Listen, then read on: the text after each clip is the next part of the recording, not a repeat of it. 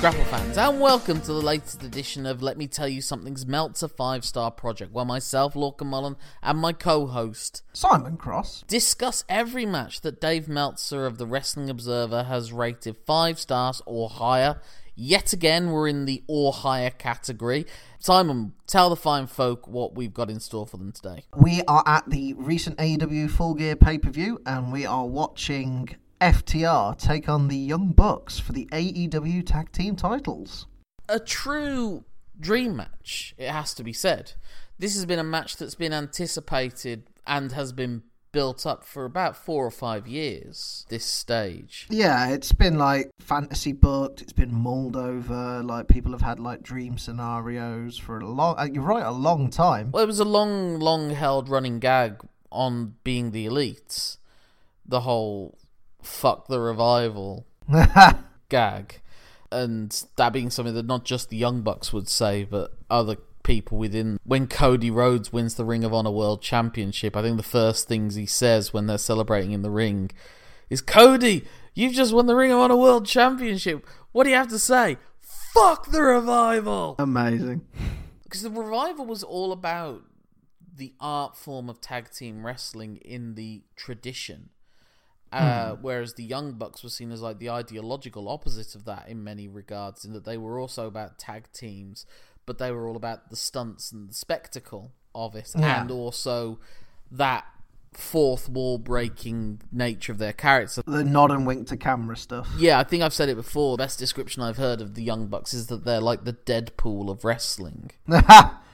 Yeah, I could see that. We certainly had a very nod and wink to camera moment in the build-up to this match when Matt Jackson's watching an FTR match on the monitor, but he stood with his back to it, looking over his shoulder at the screen. Clearly a little dig at like WWE's trope of watching side-on that they always cut back to. Yeah, and I think it was a match that was always going to happen. I guess at one stage it was that question of, are the WWE going to throw enough money at the Elite guys to bring them all into NXT, or at least a few of them. Especially after the Kenny Omega 6-star match with Okada, then it was a case of, they built this brand outside of the WWE, and were they going to be treated as almost like an invading faction, and if so, the Young Bucks against the Revival was what people were looking forward to, most of all on that end. But then when AEW became a concern, there was always that sense there was only so much the Revival could do within the WWE because of Vince McMahon in particular's aversion to tag teams for the most part. I don't know what's got into him in the last few years, but he seems to hate it. Well, he sees it as a wasted investment, really, I think. You're spending so much on 2 lots of talent, so you have to pay twice the salary, in theory. But it's not like he hasn't had great tag teams in his time. I mean, I think a lot of people point to the late 80s WWF tag team division and then the early noughties WWF tag team division as 2 of the best rosters of talents ever assembled in wrestling. And they're the ones that you harken back to, and that this match harkens back to at various points, because this is essentially not just a dream match, but it's almost meant to be a celebration of the medium of tag team wrestling. Oh, didn't I see someone describe it as a love letter to tag team wrestling? It was one of the papers on the Dynamite after this. They obviously threw their quotes out, and a American newspaper guy had said that. I can't remember who to attribute that quote to, but people will be able to find it. I kept a list as it went along of all the different double team moves that they did from different tag teams.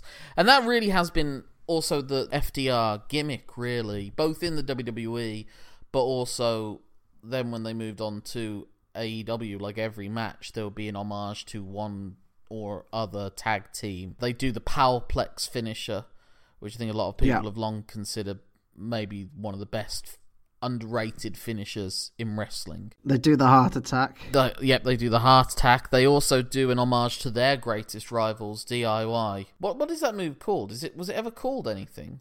I cannot remember its name. Kick and a charging knee. Yeah.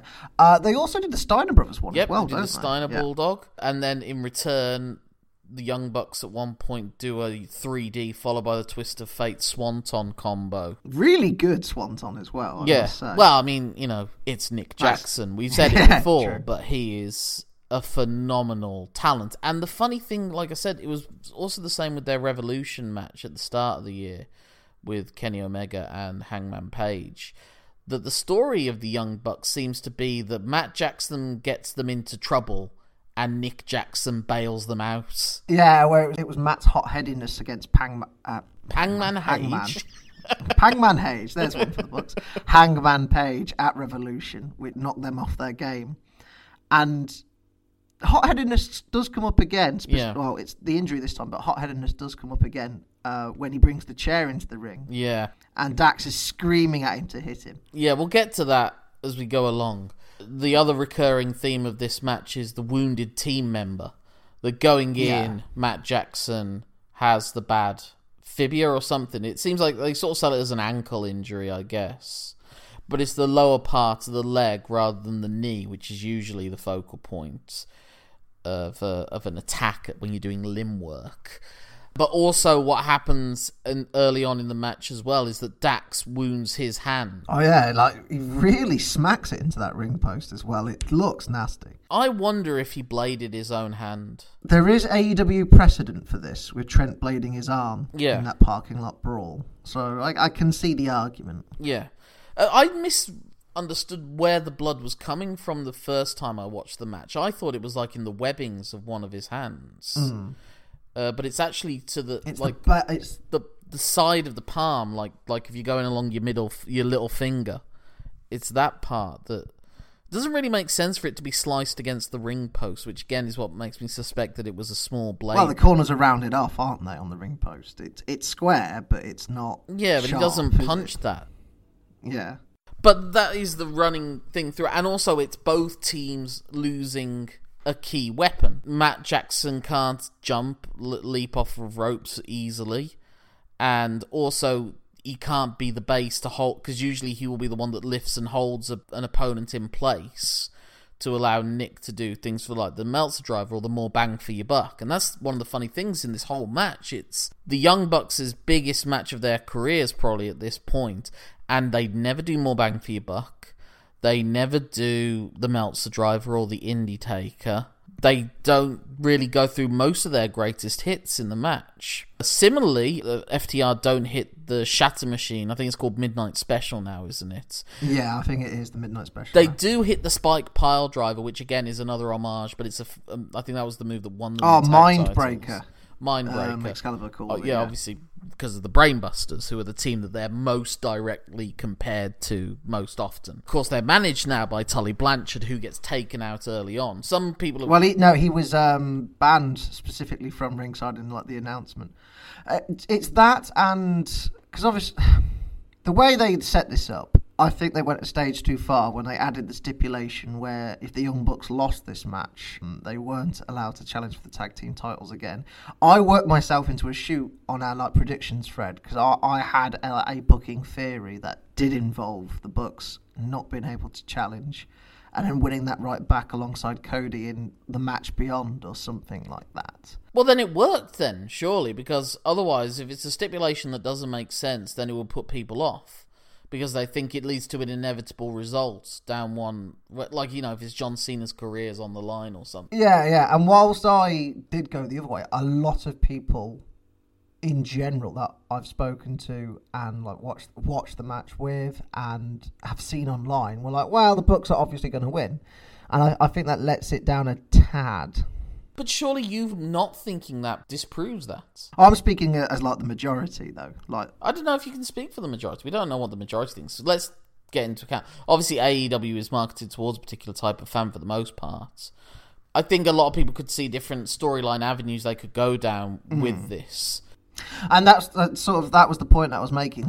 They've set this up to be a series of matches, which is why we didn't have Tully, which is why Midnight Hour wasn't hit, which is why probably the Young Bucks didn't hit any of their moves. They're for the sequel. Well, that's also what I wanted to say with regards to this, because I think it was also playing into the common complaint, I guess, of the past year and a half, which was that the Elite always put over the new incoming acts to the point that they were diluting the value of themselves as brands. Omega was losing to Pac, he was losing to Jon Moxley, Hangman Page was losing to Chris Jericho for the title, Cody was losing to MJF, the Young Bucks were losing to Private Party, and they weren't the first, the promotions were over a year old at this point, and they still hadn't won the tag team titles. I think with Omega, that's sort of like and Hangman, it's sort of like a long-term arc.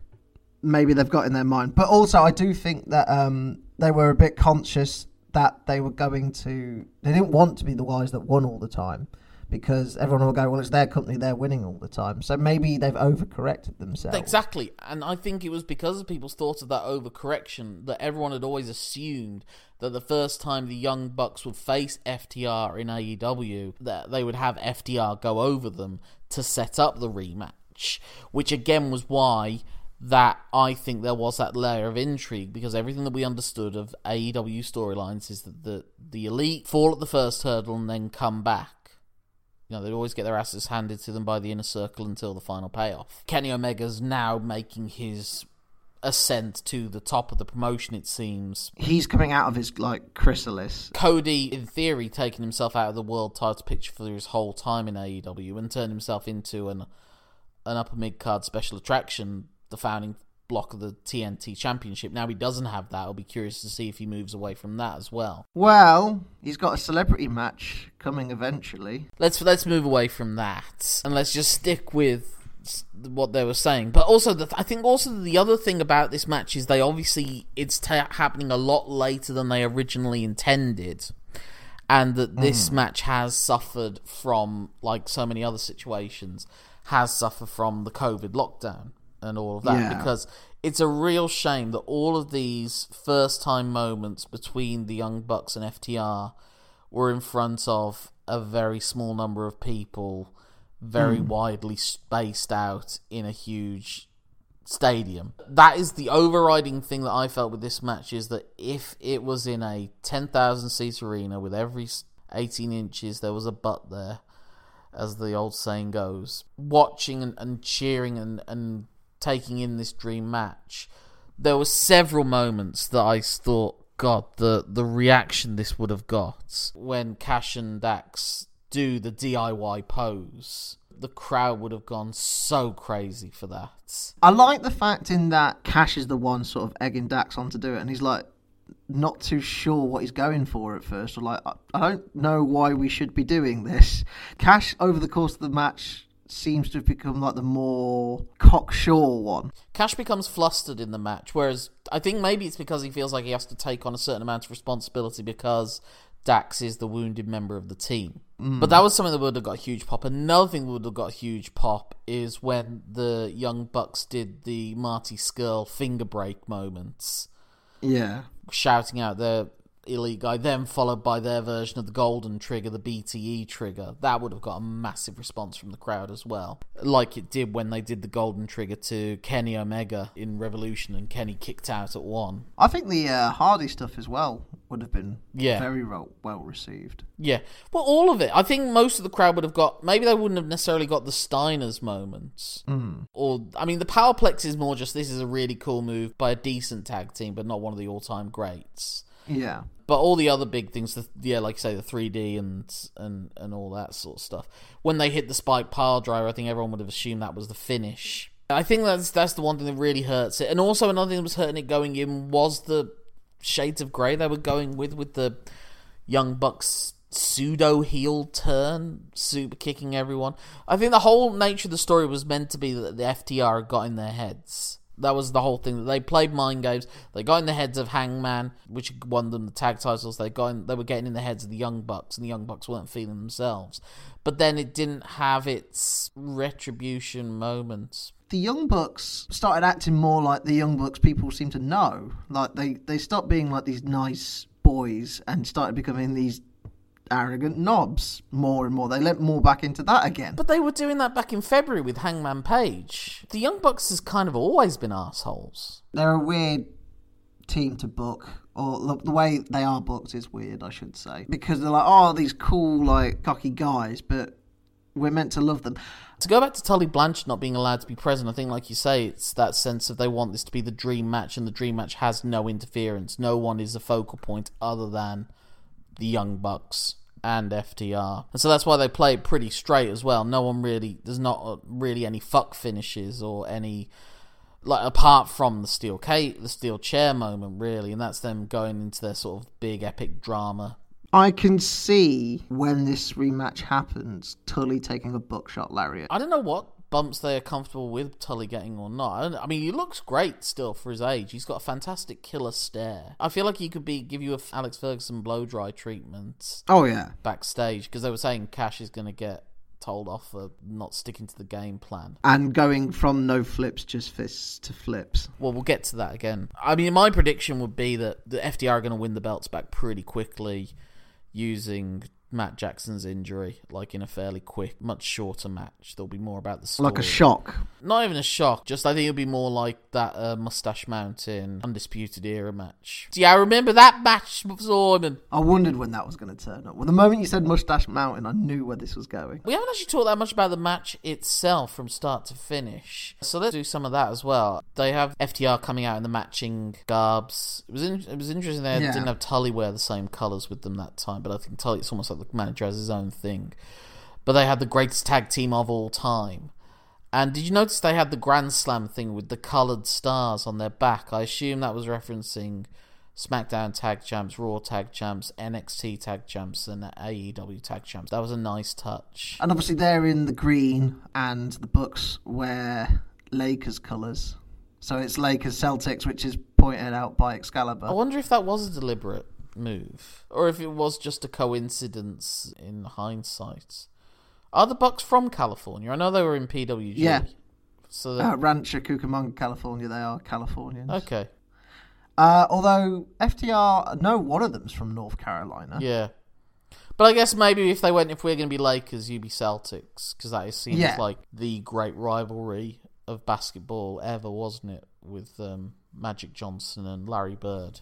So yeah, a nice little gesture, a nice little thing. But like I said, the whole point of the Bucks is that Matt is stubborn and gets them in trouble, and that is shown by him starting the match for them. Yeah, and it's his pride as well. So immediately Cash goes for his ankle, and Matt's trying to kick him away. And what I like about this is that it's not just that they're all their tag teams, they know all the tricks in the book, they know all the tricks in their opponent's book. So a frequent thing in this match is each team trying to get the other one into their corner, and them knowing that's what's going to happen and desperately trying to fight out of it. And that's pretty much it from the start. Cash immediately goes for the ankle, and he immediately tries to get Matt into their corner, and Matt knows that's what he's doing and fighting off and getting away from it towards his corner to cause the standoff that comes in at that point. And then Nick and Dax tag in after that, and then they're more down to working the headlock and trade off of quick moves, and that's where you get the indie standoff. Well, actually, no, you don't get the indie standoff, to be fair. That was one thing I liked, that it ended with Nick winning that exchange, because if it's going to come down to quickness, it's always going to be the Young Bucks, especially if it's Nick. But if it's going to get into brawling and power moves, which it does at later points, then you got to try and work a way out of it. And so they keep trying to get him into the corner, and they try to get Nick into the corner, and Nick does that, but he's able to escape it again. And that allows them to do a double team sequence. So it's like the Young Bucks have been able to thwart every attempt from the FTR at the start, and they're the ones that first get to utilise the tag team and fluster their opponents. Like you say, it is all constantly them trying to get him into the corner, and at some point they can't do it. And Nick fights them off in the corner a second time, but Dax dodges a suplex, but then they get in again, and they do the double run and the stereo drop kicks. And then soon after that is when Dax hurts his hand on the ring post. Smashes his hand into the post, yeah. The Young Bucks were handicapped going in, but they needed to just keep fighting away from it. I guess it was kind of like we were saying with the Kijimuto Vader match, where Kijimuto's at such a clear disadvantage from the start, so he has to wrestle a perfect game.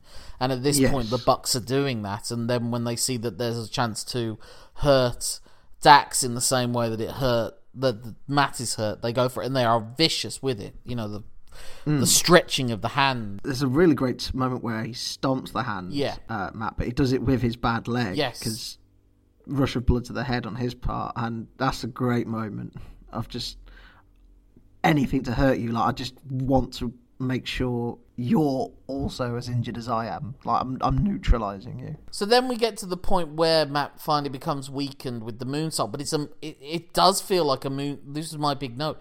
It was a moonsault to nothing. Dax was nowhere near. There was no sign of what he was trying to do, where he was supposed to be. I think Dax... It felt like Dax should have charged him, or I don't know why, but like there was no reason for Matt to do that moonsault. Dax was nowhere near him to hit him. He wasn't escaping it or like realizing that he was missing him, like Kota Ibushi when he tries to moonsault, or Chris Jericho going for a lionsault. Dax was like coming towards the turnbuckles. No, he wasn't though. That was the thing. He wasn't. Okay. Dax is behind him when he does the moonsault, and he's behind him when he lands on his feet. Ah. So it made no sense. That was a mark against it, because they want to be about all the perfect storytelling and that, and to me that was a mark against it, really. But that's where we get to the targeting of the ankle. And what I really like about the FTR is that sense of they are for the team always. Yeah. And what I also like is that they never fall out with each other. There is an inherent trust. And they are always going for the tags, and they want to be there for each other, and that they will make sacrifices for the other one. One spot I've always wanted them to do, which they haven't done yet, is the classic one where someone's fighting to get out of the corner, and Arn Anderson would always do this, where he'd grab them by the head and smash their head into their partner's head. It's like his partner's head. So if it was like Larry Zbyszko, you grab like Dustin Rhodes' head and smash his head into Larry Zbyszko's to keep him down. And so with this one, it's like when Dash is working on Matt in the corner, going after his ankle, that is when Dax has a moment to go and get his hand taped up. There's a great bit around this time as well where they get Matt, one of them gets Matt in an Indian deathlock, and they sort of like run up and just like shove him over. And it's like no remorse, like this is going to hurt you. I'm going to shove you as hard as I can, but we're working together for a greater cause. Yeah. I love that. I love that sort of stuff. What I also like is that Matt is always fighting to get out of these holds. He's not just lying there. He is clawing away. He's fighting off at all times. He sold the desperation to get to Nick so well in this portion of the match. Matt Jackson is an incredible seller. I remember the first time I really noticed them doing it was with the feud with Enzo and Big Cass. Is that notion of being there to be the block, acting on defense, and the spoiler. Their brilliant slide around to be suddenly in front of the opponent's partner to prevent a tag from happening. Oh, there's a moment where one of them tags the other in, and both of them simultaneously sort of slide round to get between Matt and Nick, and it's just it's like a pack of hyenas. There's no other way to describe it. They just look so vicious in that moment of just isolating this wounded animal. I love also how effective they make the drop toe hold look as well. It's not just a case of holding him for control and getting him down on the mat. That's a move that's going to hurt you on the way down if you've got your lower leg is in great pain. And that means he's holding him, but he's also going for a tag. But Cash isn't there to take the tag. He's got hurt, like Matt's been able to get him at that point. And so that means that then when they can't do the block, the blocking, that means that therefore Cash instead goes to attack Nick when he's on the court. You know, the other classic move that a tag team will do, which would be to take out the partner from behind. Yeah. But again, like I said, the fact that they know that trick too, so Nick isn't just taken for a ride. He fights to still stay in the corner. So weirdly, instead of him fighting to get out of the corner, he's fighting to stay in the corner at that point. So again, I like that. It's not just doing the classic things. And then later on, that's paid off when Dash does manage to take him out before a tag is by spearing him, and it comes as such a surprise to everyone that Nick doesn't even know that it's coming, but then when Nick scouts out, so it's like it's like in 3 chapters. Nick knows that he's going to attack him, take him out of the corner, so Cash knows that he knows that, so he's going to shock him with it the next time. But then Nick knows that that's what he's going to try and do. When he sees Cash coming towards him the 3rd time, he's able to get out of the way, and Cash just essentially topes to nothing to the outside. He's got a great spear as Cash as well. He really throws himself into Cash it. is a phenomenal athlete. He's fucking jacked as well. He is a big dude, isn't he? He's sort of squat in that frame, but he's built. But he can, he can do a springboard 450 splash, we find out later on in the match. Yeah. Because it's funny, because neither of them were really seen as phenomenal singles wrestlers. Neither of them have had a great singles match. But I don't know if it's just because they hold it off for this and they've just utterly dedicated themselves to the craft. Because they were a tag team on the undercard for about a year before they got the big push. I remember they called themselves the Mechanics at one point, which I think was a reference to what Stone Cold Steve Austin always referred to himself when he was talking, when he's in the podcast. He always said, I was a good mechanic, but I didn't have all the tools. I think that was an homage to Steve Austin, because I know that he was saying that a lot, and that was the time they called themselves the Mechanics. Yeah. But they were already getting there. They started to have those, you could see the Brainbusters inspired jackets and everything. But it really wasn't until their first big event was like the semi-final of the Dusty Rhodes Classic. I think they beat the Vaudevillains or whoever were the tag team champs on the way to that semi-final. And then they lost to Balor and Joe, but they were presented as worthy adversaries to them. Yeah. That was like WWE could see where they were going with them. And so then they would just gradually, slowly build them up, and then, they were having these really good matches with Enzo and Big Cass, and you kind of realised who it was that was responsible for that. And then it was just that gradual ascent each time, and then it was American Alpha, and they're having the best match on the card.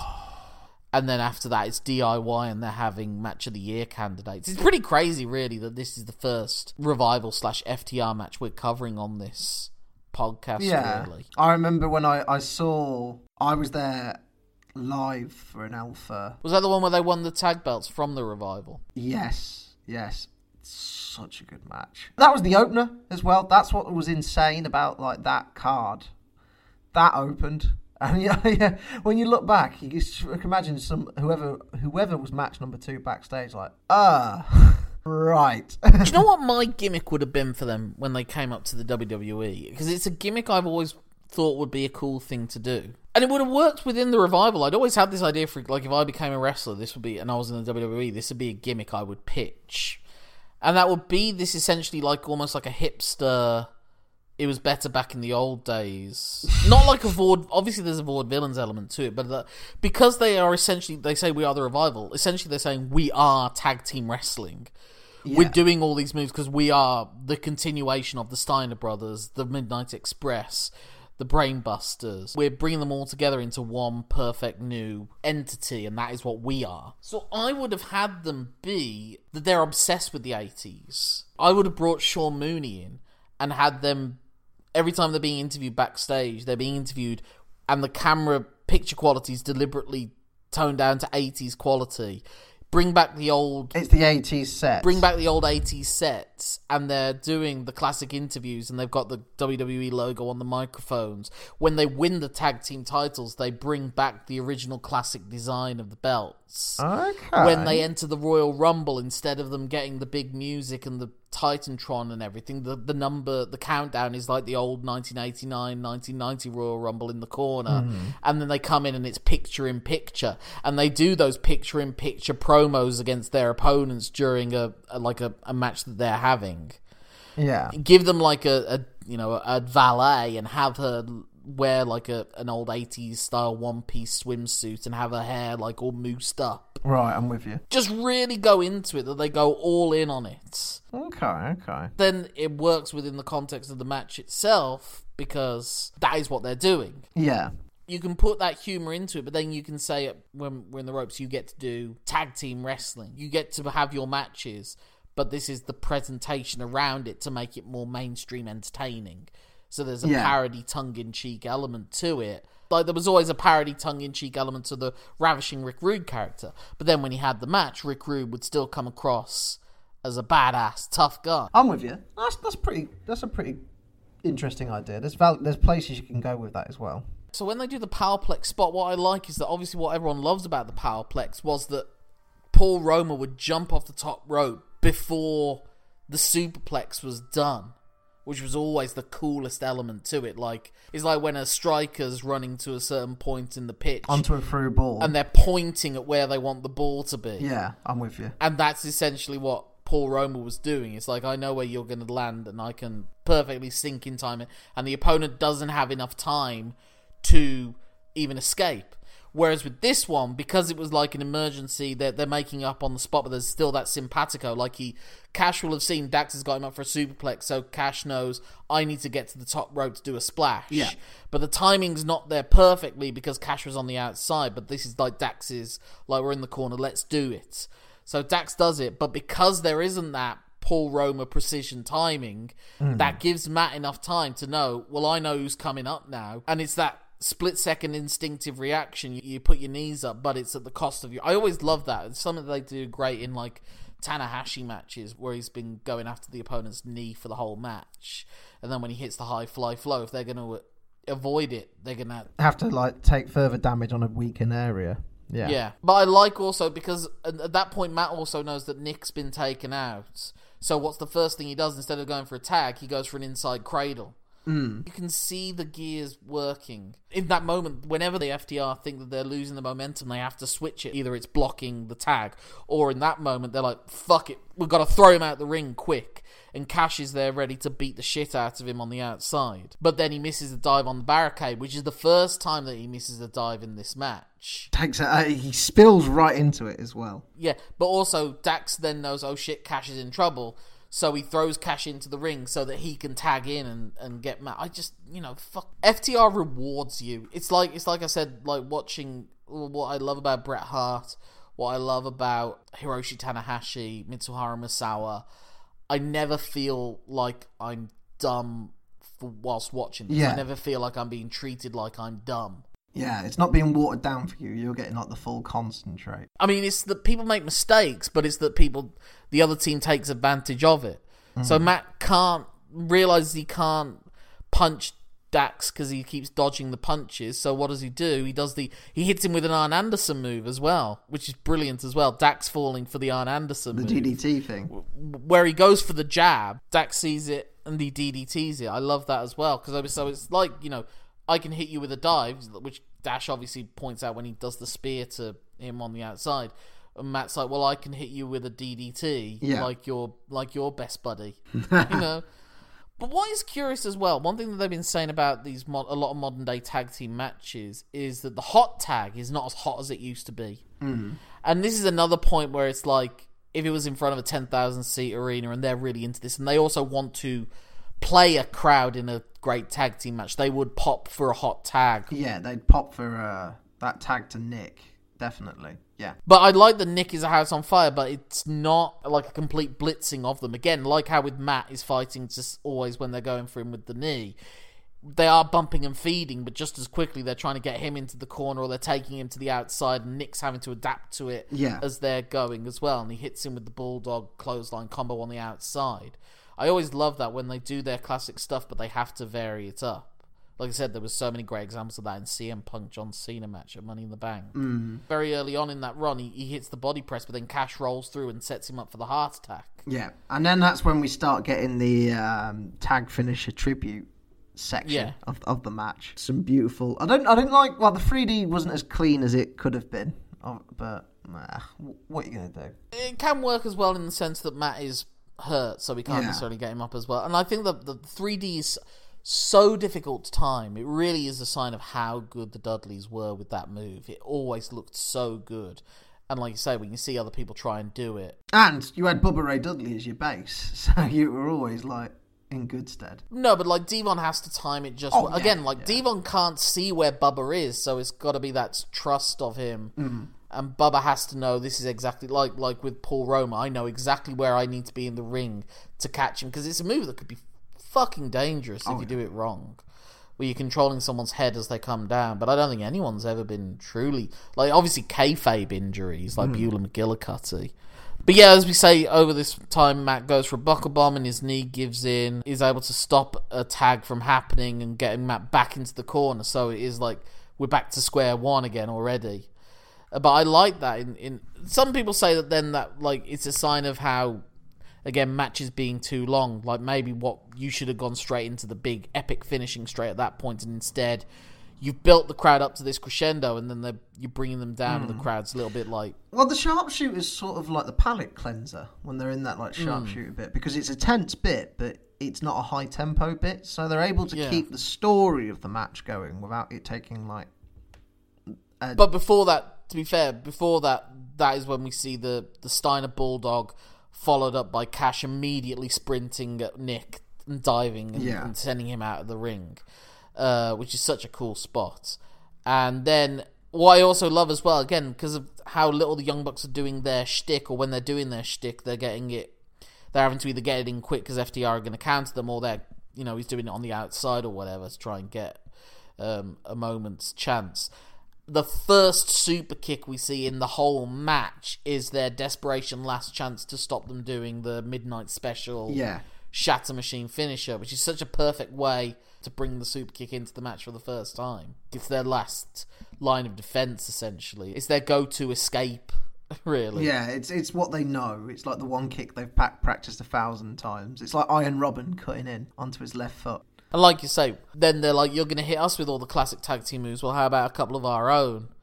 Like you say, with the 3D, and then most obviously the Hardy Boys twist fate. And to be fair, also they'd done the stereo drop kicks early on in the match, which is a Rock and Roll Express homage as well. Yeah, and they love giving those boys nod to the hat. And so then they're trying to prep for another like double super kick flurry, but Dash is able to clip Matt on the outside. So it's always that sense of at any point Matt can be taken out. And I love the incorporation of callbacks, because then Dax instinctively punches Matt, and just its reiteration, he's still got that hurt hand, and that's affected him. Oh, and he immediately shakes it. It's brilliant. I like that little bit, Yeah, he immediately has to shake his hurt hand, and then Matt hurts his foot with kicks, and then he super kicks Dax. He does like a spin kick, and then a super kick straight away, and both times he's just wincing and grimacing.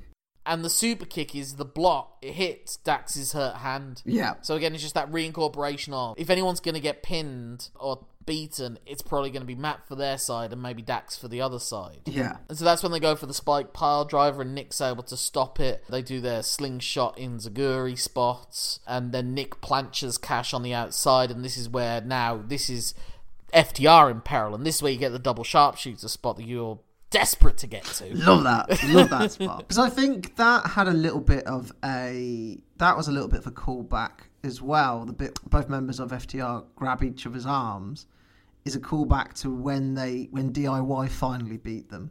Yeah. Well, like I said, the whole thing about FTR is they do things as a team. They win together, they lose together, they talk to each other, they're in constant communication throughout the match. But also, this is another one where there was the logic gap, I think, and JR is really... It's a curious thing, JR, with AEW. Yes. There's times when it seems like he's deliberately sabotaging what's going on. Yeah. And this was one of them, because he's like annoyed at the lack of a break on when Dax reaches the ropes, they just pull him out. To be fair, though, that's been happening in wrestling for like 20 years at this point. It's not just an AEW thing, that. Or them holding hands together. And the fact that it's not ultimately FTR that save themselves. The way I view, just a quick aside on the tag situation, the way I view that three-man team is Grandad JR, Uncle Tony, and Excalibur's like early 20s, late teens member of the family that's comes round and like hooks up the DVR and stuff like that. Did you read that on Facebook, Grandad? Or like, if they see something like, what's this? And he's like, oh, well, of course, this is this. A great example's not in this match, but in the final deletion match with Sammy Guevara, it's like, oh, that's the staff of Mesosyphilis, of course. And JR and Tony are like, oh, right, okay, yeah, of course, that makes exact sense. Me personally, I think JR has a place in the company. I think he's great for those pre-match packages where he's like the wise man of wrestling. A sit-down interview. He is still the Don at that. I think he can be like this wise voice that they go to for opinion. You could almost give him like a regular monologue column every episode where he talks about what's going to happen, or JR breaks down the pay-per-view like the week before. You have a segment that's just JR talking about each match. I'm not in the place where I'd write him off of commentary just yet, but I get where you're coming from. He's not at his peak, but this is the problem. We've seen him at his peak, and his peak was mint. Yeah, well, it's so weird that there's 3 play-by-play guys essentially doing it. Excalibur is the true play-by-play, and then the other 2 are dropping in, like I said, the wise, distinguished gentlemen of wrestling. But like I said, there's 2 in that role, and I really enjoy the contributions Tony makes throughout the match. I think Tony's been fantastic throughout this whole Tony is that perfect thing. Bridging gap between JR and Excalibur. If you took Tony out, that 2-man team wouldn't work. But I think if you took JR out, the team would work all right. And I think if you put either Chris Jericho or Taz in that role instead of JR, I think it would probably be a better. Chris's commentary, and he is let's say he's the 5th commentator on AEW at this point. The amount of work he did during lockdown. I love his energy. Yeah, but I think he's trying too hard, and it bothers me a little bit. But that's the characters. The character of Jericho is trying too hard. Yeah, I know. I've got to sort of unknit the two, but there are times he's in his head, this line will definitely be funny.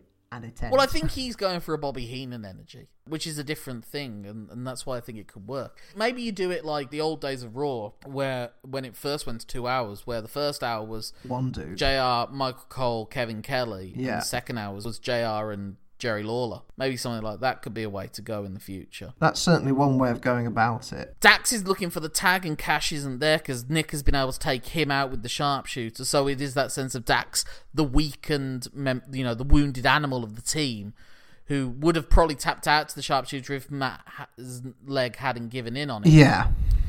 So Matt tags in Nick, and so it's like, this is their chance for more bang for your buck, but it can't happen. But what I love, again, is that whole thing of the idea of the tag teams communicating, and you're seeing the thinking process behind it. So Matt backs Dax into the corner where Cash isn't there, because at Nick's orders, he's running with him and saying, duck, I'm going to kick it. Yeah. And that is exactly what Matt does. He ducks, and Nick hits him with the Enziguri to the head, and because Dax is behind them, he might not necessarily know what's going to happen. He doesn't have time to react. Yeah. I just loved that. I loved seeing teamwork. It was like seeing Roy Keane barking orders on the pitch or something. You know what I mean? Yes. Oh, God. Just imagining Roy Keane in a wrestling ring. Terrifying. So then Matt gets and does the Marty Scurll finger snap on Dax, which would have been just such a huge, huge, huge reaction. It's like when Hangman Page went for the chicken wing at Revolution. Yeah. Which does suggest at some point Scurll's going to turn up, but it's going to not be quite as warmly received as it would have been. Well, but we'll talk about that another day, maybe. Yeah.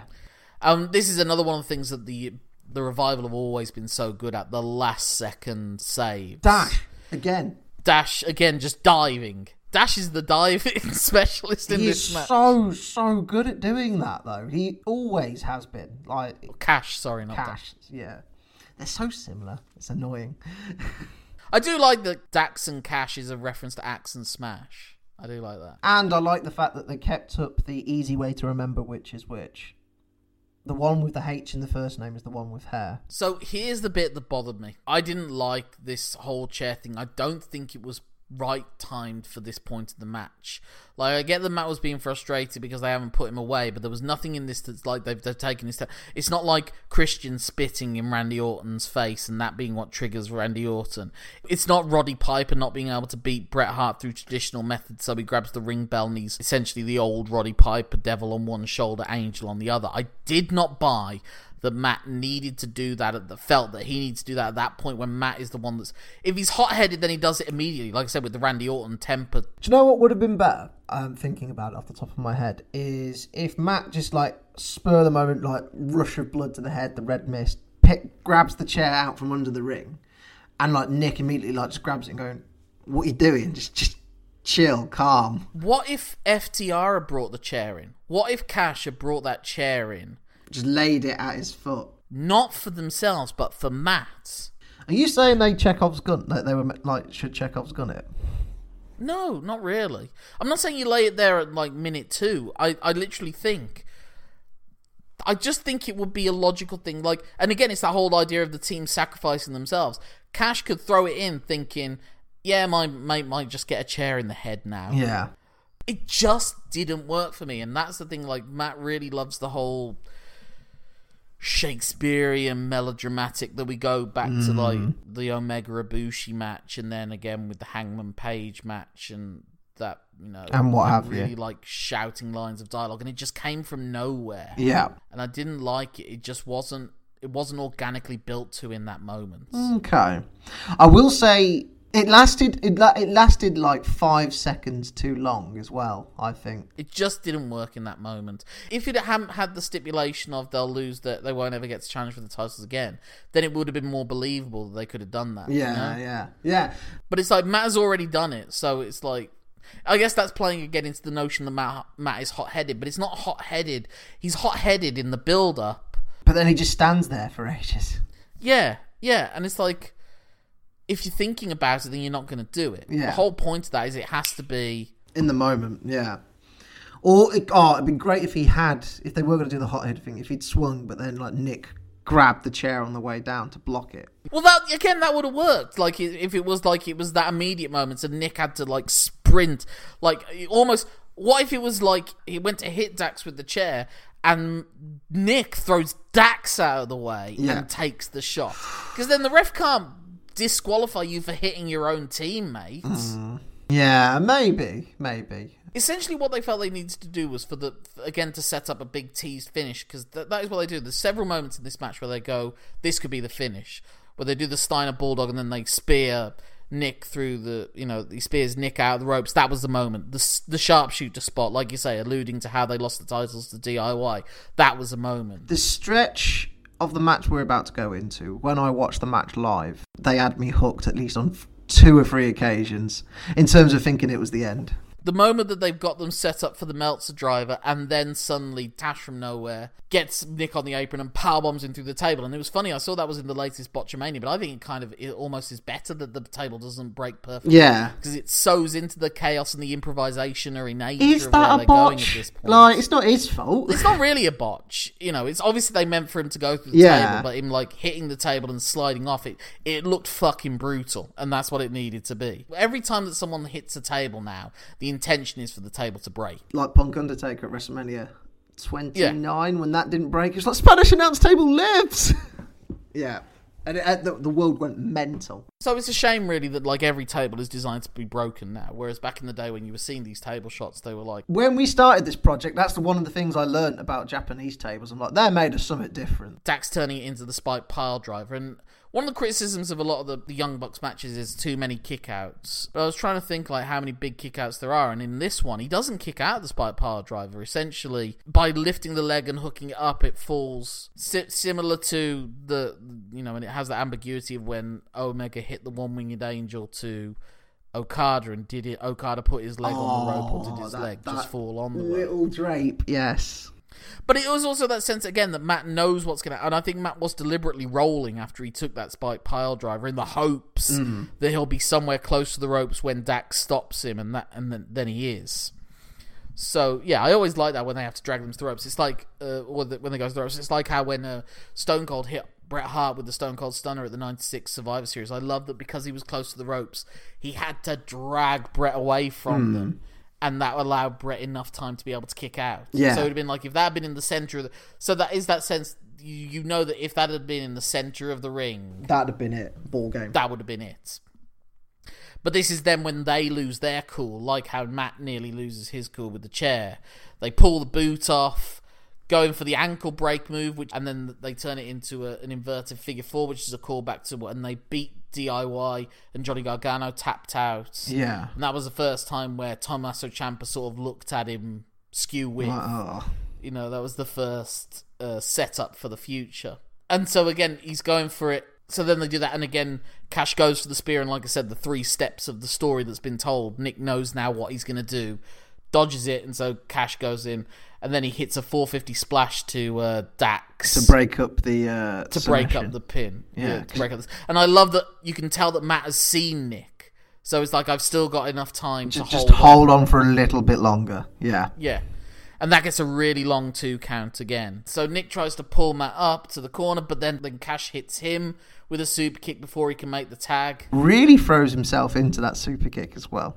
And Cash is able to pull Dax in for the tag. So at this point, Nick's out and Dax is out. but it's the weak member of the Young Bucks in the ring with the strong member of FTR. Yeah. And is this like maybe hubris? Is this overconfidence? Is this annoyance? Because he obviously he does the... Well, he does the super kick. Yeah, and then he does the too sweet afterwards, and then flips off Matt. In the sense that I've been waiting so long for this moment. I've been waiting years to get you in the ring and say, fuck you, after you said, fuck me. I suppose. So again, another very believable, and hitting him with the super kick, but not getting, and instead then thinking I'm going to do the perfect thing. I'm going to hit you with your own. I'm going to hit you with a move that you're known for and show you I'm a better flyer than you are. And it's perfect. It's like all the times that The Undertaker gets beaten, but he's managed to beat someone because they think they're going to put him away with his own move. Oh, God. Like, nearly every WrestleMania, someone goes for a tombstone. Or it's not even necessarily a tombstone, but The Undertaker's able to do the reversal of it. Yeah. You know? Like Batista getting him up for a power slam and then... So the 450 hits nothing, and then with his final burst of energy, with his weakened leg, he hits him with the knockout blow, the super kick. And like we say, we've only seen like 2 or 3 super kicks in the whole match. Yeah. And that's enough for the 3. He's just hit him with the knockout blow. It's the last bit of energy left within him. And then you've got the little setup for the future relationship of the Elite and other storylines sort of interweaving. Because Kenny comes down, celebrates with them, and you just see sad Hangman in the entryway. But I like that the camera positioning is such that you wouldn't necessarily. They don't point to Hangman. Excalibur makes like light allusions to it, and then Tony does at the end as well, which I thought was maybe milking it a bit too much. Yeah. What I hate is when someone goes, "Oh, look at that thing," and then it's like, right, okay, like Dora the Explorer, like there it is. Look at what we're saying. Look at it. What I love though is whilst the Young Bucks and Omega are hugging in the ring, FTR are hugging on the ramp. It's like they win together, they team together, they fight together, they lose together. Because, like I said, when they did the double tap against DIY, it was like they agreed we'll fight another day. Yeah, they sort of looked at each other like we're gonna have to like call it here and come back to it. Yeah, they won this one. We'll win the war. Do you think Tully Blanchard should have come out at that point to console them, or it doesn't need it necessarily? I think you got too many things that are more important to look at. What they're doing, obviously, because Dynamite afterwards didn't feature FTR at all. I reckon we're going to get like that sort of hairdryer team talk thing. We're going to see that next week, maybe. Yeah, I think that they'll beat the shit out of some tag team in the next match. Someone's getting wrecked in the next 2 to 3 weeks. Maybe Private Party or someone like that, yeah. You know? So, after all that, and this is going to be a long episode, like I said, was a match 4 years in the making. Yeah. And despite all of that, I'm still not going to give it 5 stars. But it's a super high rating because there were just too many things that bothered me. It didn't have the crowd. If it had the crowd, I think all the other problems I had would have been nullified because I would have had that great feeling of the crowd being there. Okay. Whereas this was a match designed for pops, and there weren't really a crowd there to pop for. Yeah, I know. I mean, Austin Gunn was doing enough in the crowd for like 100 people. So he is working so damn hard.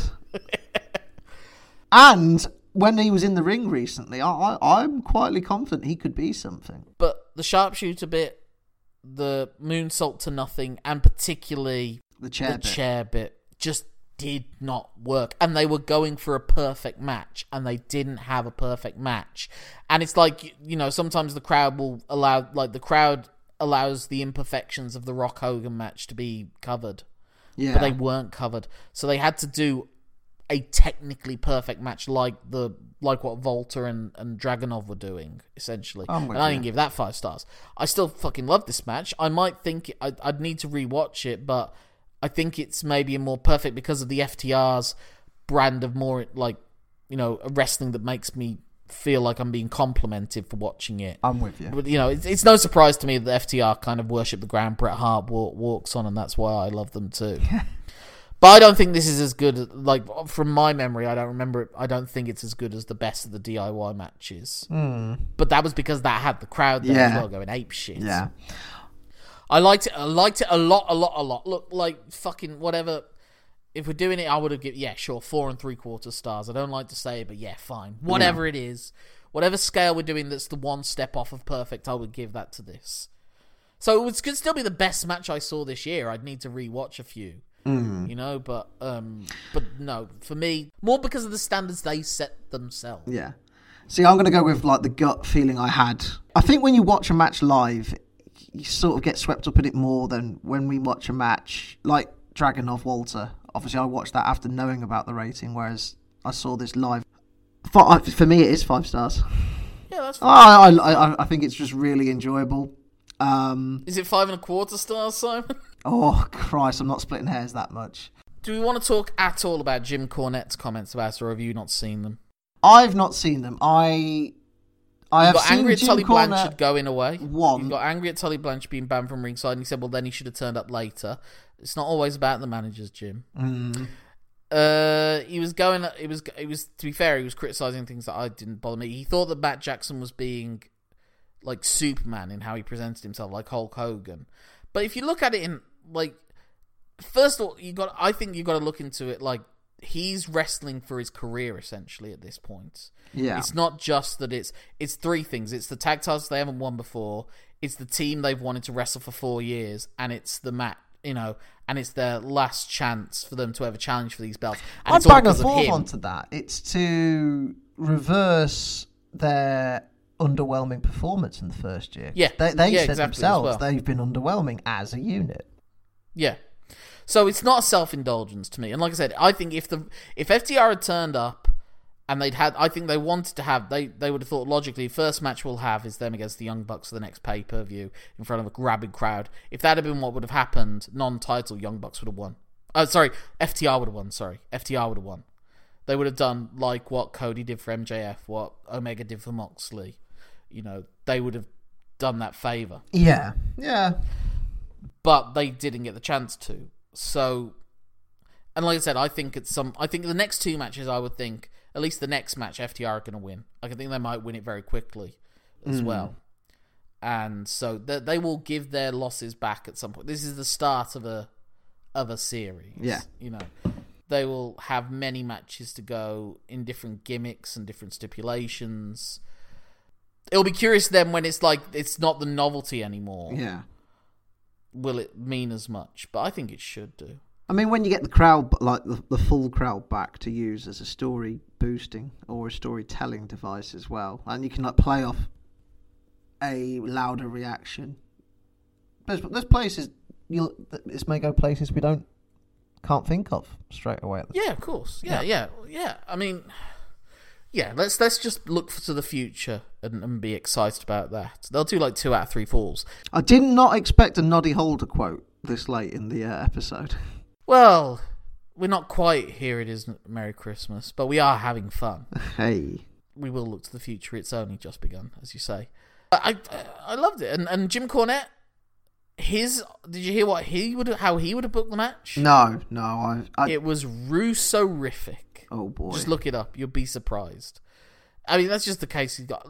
He has some valid criticisms that I had. The sharpshooter spot, the moonsault to nowhere, the chair thing. Didn't work for me. I think FTR can kind of bring Young Bucks down to work on it. And it's not like Young Bucks are averse to this. This is the Young Bucks that works all the IWG. You know, they would, instead of it being the Matt's back, it was Matt's leg, you know, which has been the running thing for the past few years about the Young Bucks, is that Matt's back lets them down. So, like, to say they don't know how to tell stories is a crock of shit. To say they can be self-indulgent is very valid. But to them in, although, you know, FTR doing, like, you know, why does no one ever go at FTR for literally doing finisher spam?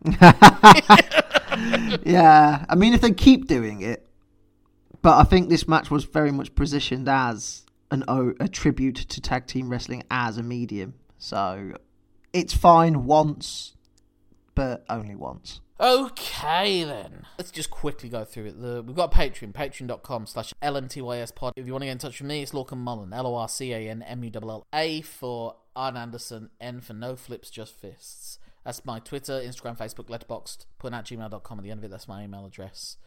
Get in touch with the show, lmtyspod@gmail.com. LMTYSpod is also our Twitter and Facebooks. Simon, how can people get in touch with you? People can get in touch with me at Simon Cross 3 on Twitter, so known because there's going to be 3 of these bad boy matches, at least, in like a trilogy they're going to go for. Yep.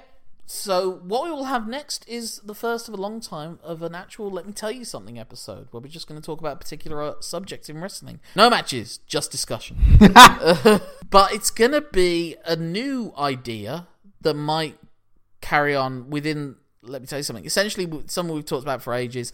It's something that's going to happen at some point, I think, inevitably. So why don't we make the first pitch or brainstorm? We're going to do a movie pitch. And we are going to figure out how do you do the bare bones story, at least, of a movie about the Monday Night Wars. Yeah. Now, obviously there's been some documentaries that WWE have done. There's a couple of documentaries being mooted right now, but this is very much in the... We're not pitching a documentary, we are pitching a dramatic experience. We might even do some dream casting. Indeed. But anyway, until then... My name's Lorcan Mullen. My name's Simon Cross. Thank you for letting us tell you a lot of things. Have a 5 1/4 star time. Until the next time.